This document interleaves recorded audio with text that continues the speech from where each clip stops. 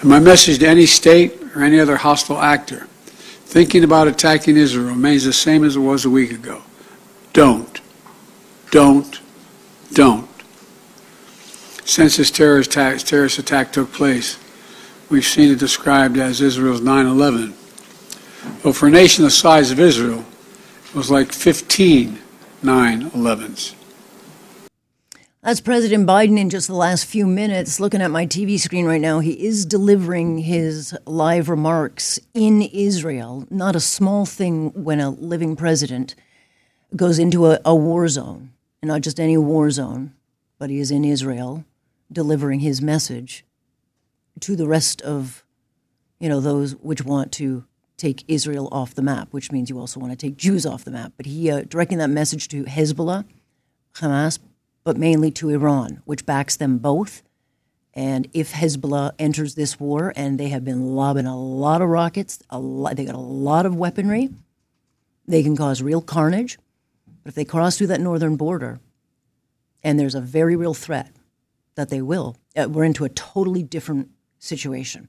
And if you're living in bigger urban centers like Tel Aviv, they are under the direct threat of this. And so to say that nerves are jittery in the region, they absolutely are. There's also a number of bordering towns and villages which aren't covered by the Iron Dome that have had to evacuate on the Israeli side. So this is kind of what we're watching today, as well as the warning my next guest sent to us, that there's another day of rage planned in the region. And if you've been seeing the protests out of the Middle East, they are downright scary. Back to those Benghazi days in 2012, which saw a number of people, a number of Americans murdered at their embassy. I want to bring in Finn DePontier. He is a freelance journalist, and he is in Lebanon. And Finn, I don't know what's wrong with you. You just keep going to the most dangerous places, because we've talked when you're in Ukraine.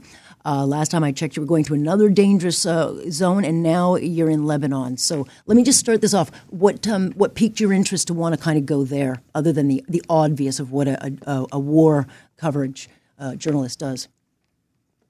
Right. Well, I was in Lebanon in 2021, and this was 2 years after the country's economic crisis began. The banking system collapsed, and then people must have seen the horrible explosion in the port of Beirut. Looked like a nuclear bomb, really. So Lebanon was crippled by those two catastrophes, and I was very interested 2 years ago to see how it was managing that, and now I'm here to see what people think about the prospect of Hezbollah dragging them into a war.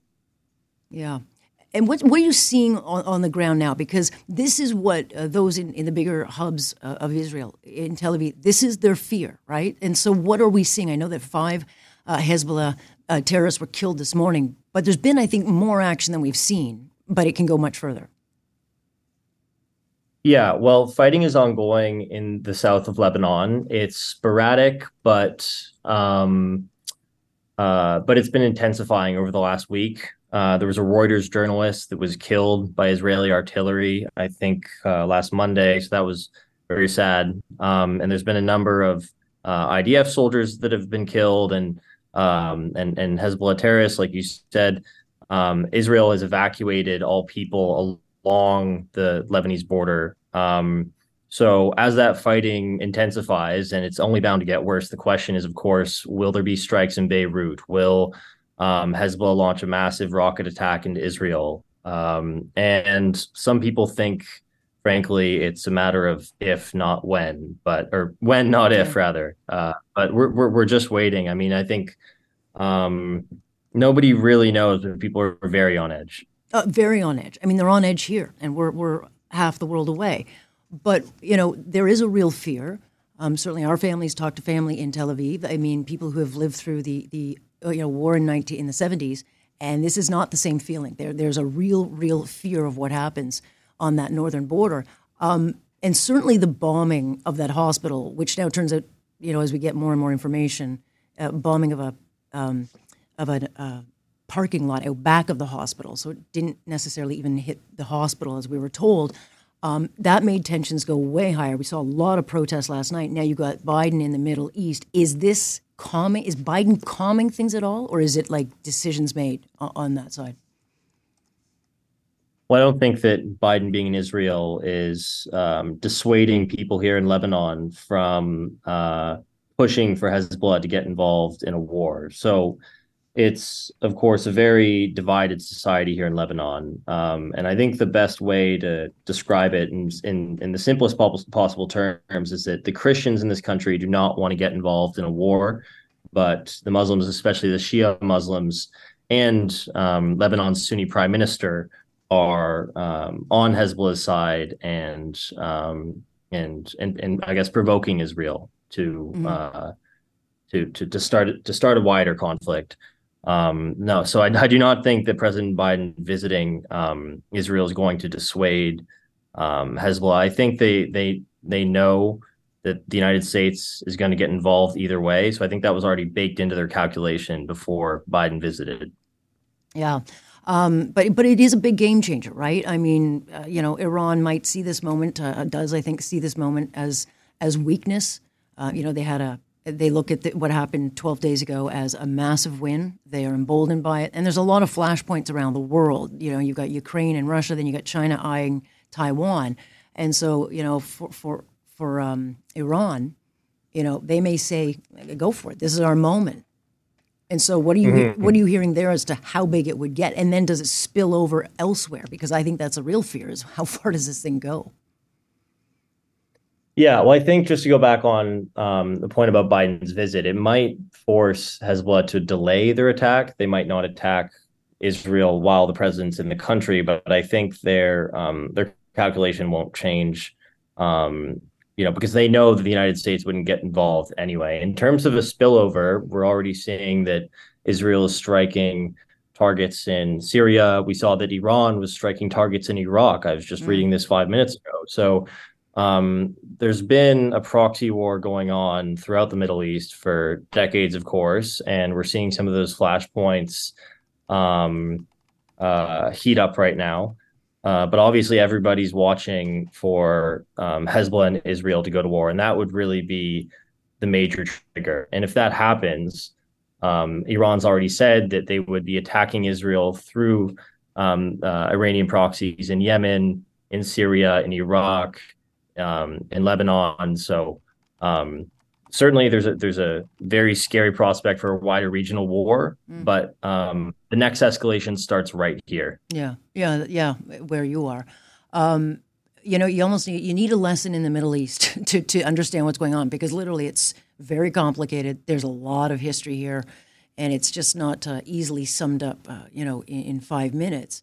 Having said that, I know Israel has put a lot of troops. Are they ready? I mean, two borders at war, where Gaza and the northern border, that is a huge burden even for Israel. Do they have enough troops? What's a troop buildup along there? Yeah, I think they do, because so they've mobilized over 300,000 reservists, and they have the United States Navy just off the coast of Lebanon. If a war does start, we're certainly going to see American strikes within Lebanon. Hezbollah's fighting force is estimated to be at around 100,000 fighters. So I think Israel's mobilization was definitely in mind for a two-front war. You don't call up 300,000 troops to attack Gaza, which is 12 kilometers wide and 40 kilometers long. They're certainly preparing for a much wider conflict. That doesn't mean it's going to happen, but I think with American help, Israel is well prepared to fight a war on both fronts. Yeah, we just don't want it to go there, because then other countries will get involved. Tell me about these days of rage. We saw a ton once that parking lot / hospital was hit. The information going all over the place. We were seeing protests certainly in Toronto, all over Canada, but also in the Middle East. It was pretty ominous looking at some of those images out of Benghazi. Just the violence. What are you expecting? Like, what does today look for as far as that protests? Yeah, so that news about the hospital or the parking lot in the hospital, whatever happened, really riled a lot of people up over here. And in the age of social media, people aren't really fact checking. Things fly at a mile a minute. So it doesn't really matter in some sense to a lot of people what actually happened. What matters is the news they saw. So like you said, today is the day of rage, and we're waiting for evening prayers to be done. Really, that's what my friends here seem to think. After when the sun goes down, we're going to start to see a lot of violence as we did last night, as the news rolled in of this explosion at the hospital in Gaza, protesters they started throwing rocks and trying to break into the UN building here in the U.S. Embassy. They were thwarted, but tonight I think it could be quite a lot more. There could be quite a lot more people on the streets tonight. So all the universities in Beirut were shut down today.